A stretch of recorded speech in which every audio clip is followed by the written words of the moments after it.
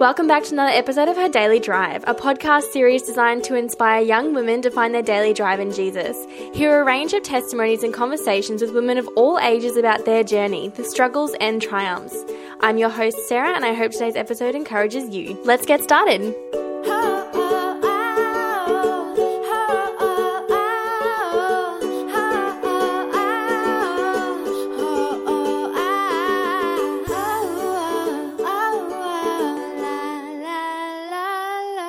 Welcome to the opening segment called Getting to Know You. Original, I know.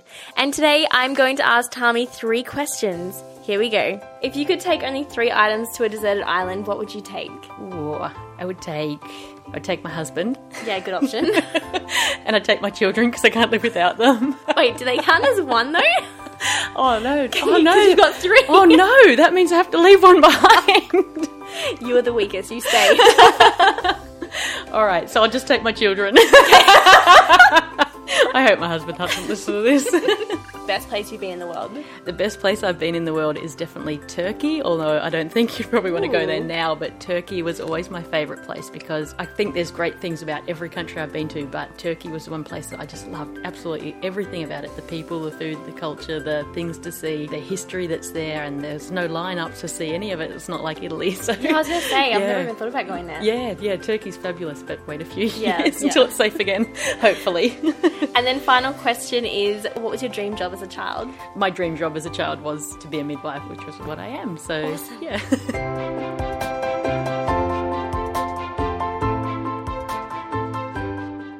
Do you want to share a bit of your journey with us so far? Yeah, I'd love to.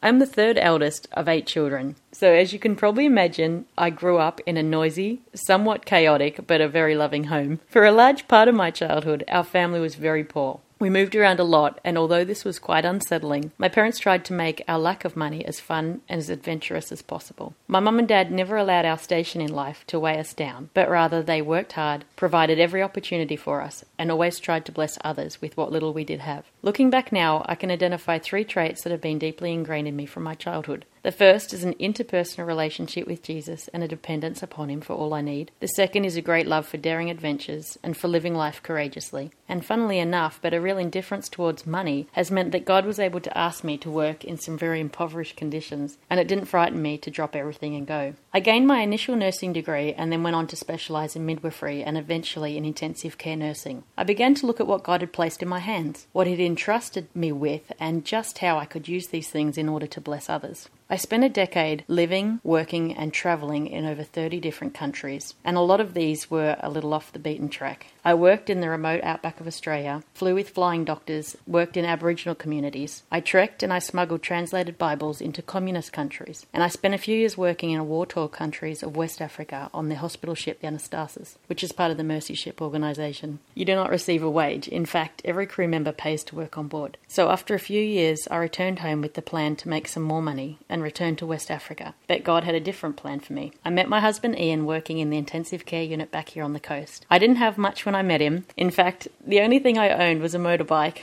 which I loved and rode everywhere. And he made me sell it. Oh, it's like roles in reverse. Yeah. As any good intensive care specialist would make his wife do, I guess. So now we've been blessed with 3 gorgeous sons. They're all under the age of 4. So I guess you can say I'm living a whole new uncharted adventure. So today you're going to talk to us about a topic that you really felt God put on your heart to talk about, and that's going to be? Talking about using what God has placed in your hands to use.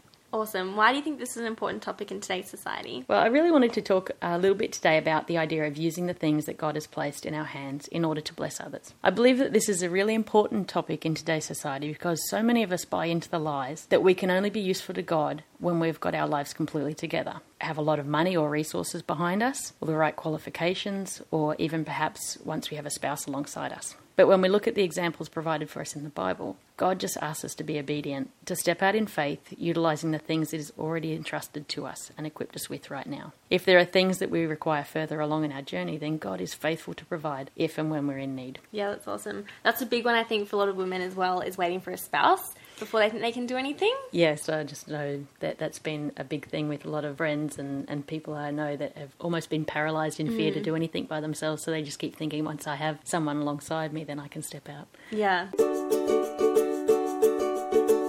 What's God's perspective on this topic of using what he's given us? There's this great interaction in the Bible that takes place between God and Moses on Mount Horeb. Moses is overwhelmed because God has called him to the monumental task of leading the Israelites out of captivity. And all Moses can focus on is his inadequacies, his weaknesses, and why he's the wrong man for the job. God lets him finish, and then he simply says to him, "What is that in your hands?" One of the reasons I just love this beautiful vignette is because Moses was raised as a privileged prince of Egypt. He had everything you could possibly imagine at his disposal, and yet God chooses to use him once he's lost everything and he's standing in the desert 40 years later with a shepherd's staff in his hands. We may not think that we have very much that God can use, but Moses had a shepherd's staff, and he ended up using that same staff to perform these miraculous signs and wonders in front of the unbelieving, and he ended up shepherding the Israelites to the promised land. Peter had a fishing rod and became a fisher of men. David had a small sling and became a giant slayer. Mary had an alabaster vase of perfume. The widow had a handful of flour and some oil, and the young boy had 5 loaves and 2 fish.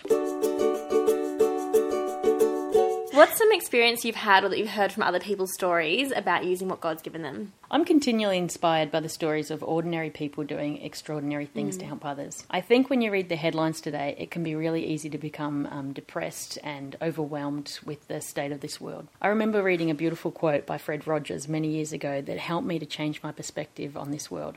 He said this: "When I was a boy and I would see scary things in the news, my mother would say to me, 'Look for the helpers. You will always find people who are helping.'" So as an encouragement today to your listeners, I really wanted to share just a few examples of the people that I know that are out there using what they have in their hands to help others. Just simple things, things that they're passionate about. I have a friend here on the Gold Coast, for example, who just loves anything to do with coffee. Yes. She's just extraordinary love for coffee, and she's a barista, and so she just bought a coffee machine, and she goes out. She has a real heart for the homeless, and she just goes out and simply just serves God's people and talks to them. She's actually even now been able to use her barista skills to teach those skills to the homeless people, and she's helping them to get jobs as baristas. Yeah, she's doing wonderful work. I have a friend from New York that started a charity called Charity Water, and before he was a Christian, he ran events and parties for the rich and famous in New York. So when he became a Christian, he felt like all he had was this contact book full of thousands of names of rich and famous people. He's used them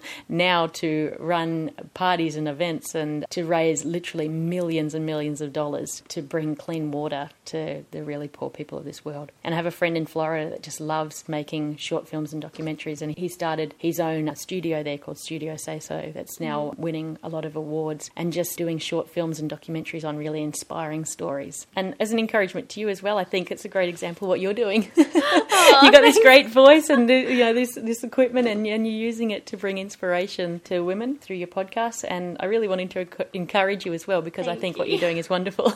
Thanks. So on this topic of using what's in our hands, do you have any inspirational stories or quotes? I do, yeah.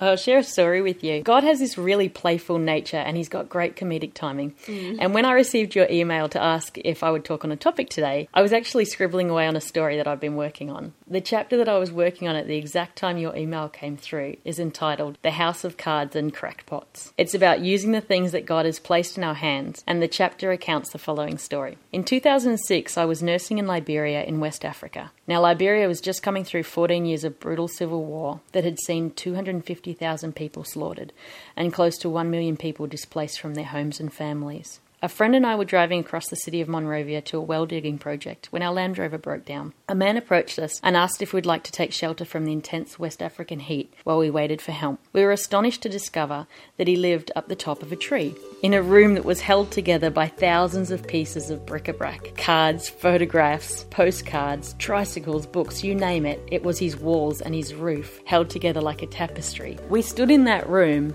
just overwhelmed. There was literally thousands of things to see, and I'm sure my mouth was open the whole time, because I was just looking at these faces and these things from this man's life. And as we started to talk to him about how he came to live in such an incredible home, he told us the following story, and I'll never forget what he said. He said something like this: "Early on in the war, the soldiers destroyed my home. As I stood there looking at the ruins, I thought that the rebels had destroyed everything I had. But then I began to see things lying in the ruins. I took them and I began to build. I'd always dreamed of living in a treehouse.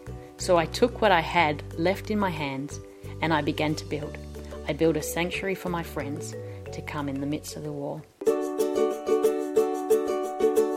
Before we finish today, do you have any final words of encouragement for our listeners? There's this wonderful contemporary translation of 1 Peter 4:10 that says this: "Each of you has been blessed with one of God's many wonderful gifts to be used in the service of others. So use your gift well." Or, as someone else puts it, your talent is God's gift to you. What you do with it is your gift back to God. There seems to be a lot of trend coming through at the moment with the podcast of using what you have, like using your gifts, which I love because it's obviously something that God's put on our hearts, is that we need to use what we have. I was aware of that when I decided to talk on this topic today. I thought, but it has been used. But I really did feel this nagging of God on my heart to say, no, I want you to use what's in your hands, what's right in front of you. I don't think that there was any coincidence that your email came through at that exact time. And then when I prayed about it, I had a real urging on my heart that it's obviously, like you see in the Bible, when there's a topic that's talked about over and over, God really wants you to get it. Yes. You know, he will repeat himself if you're not quite getting it. So perhaps, there's probably something that God really wants us to understand. We may think that we're ordinary, but he's an extraordinary God and he can use us in great ways if we just allow him to.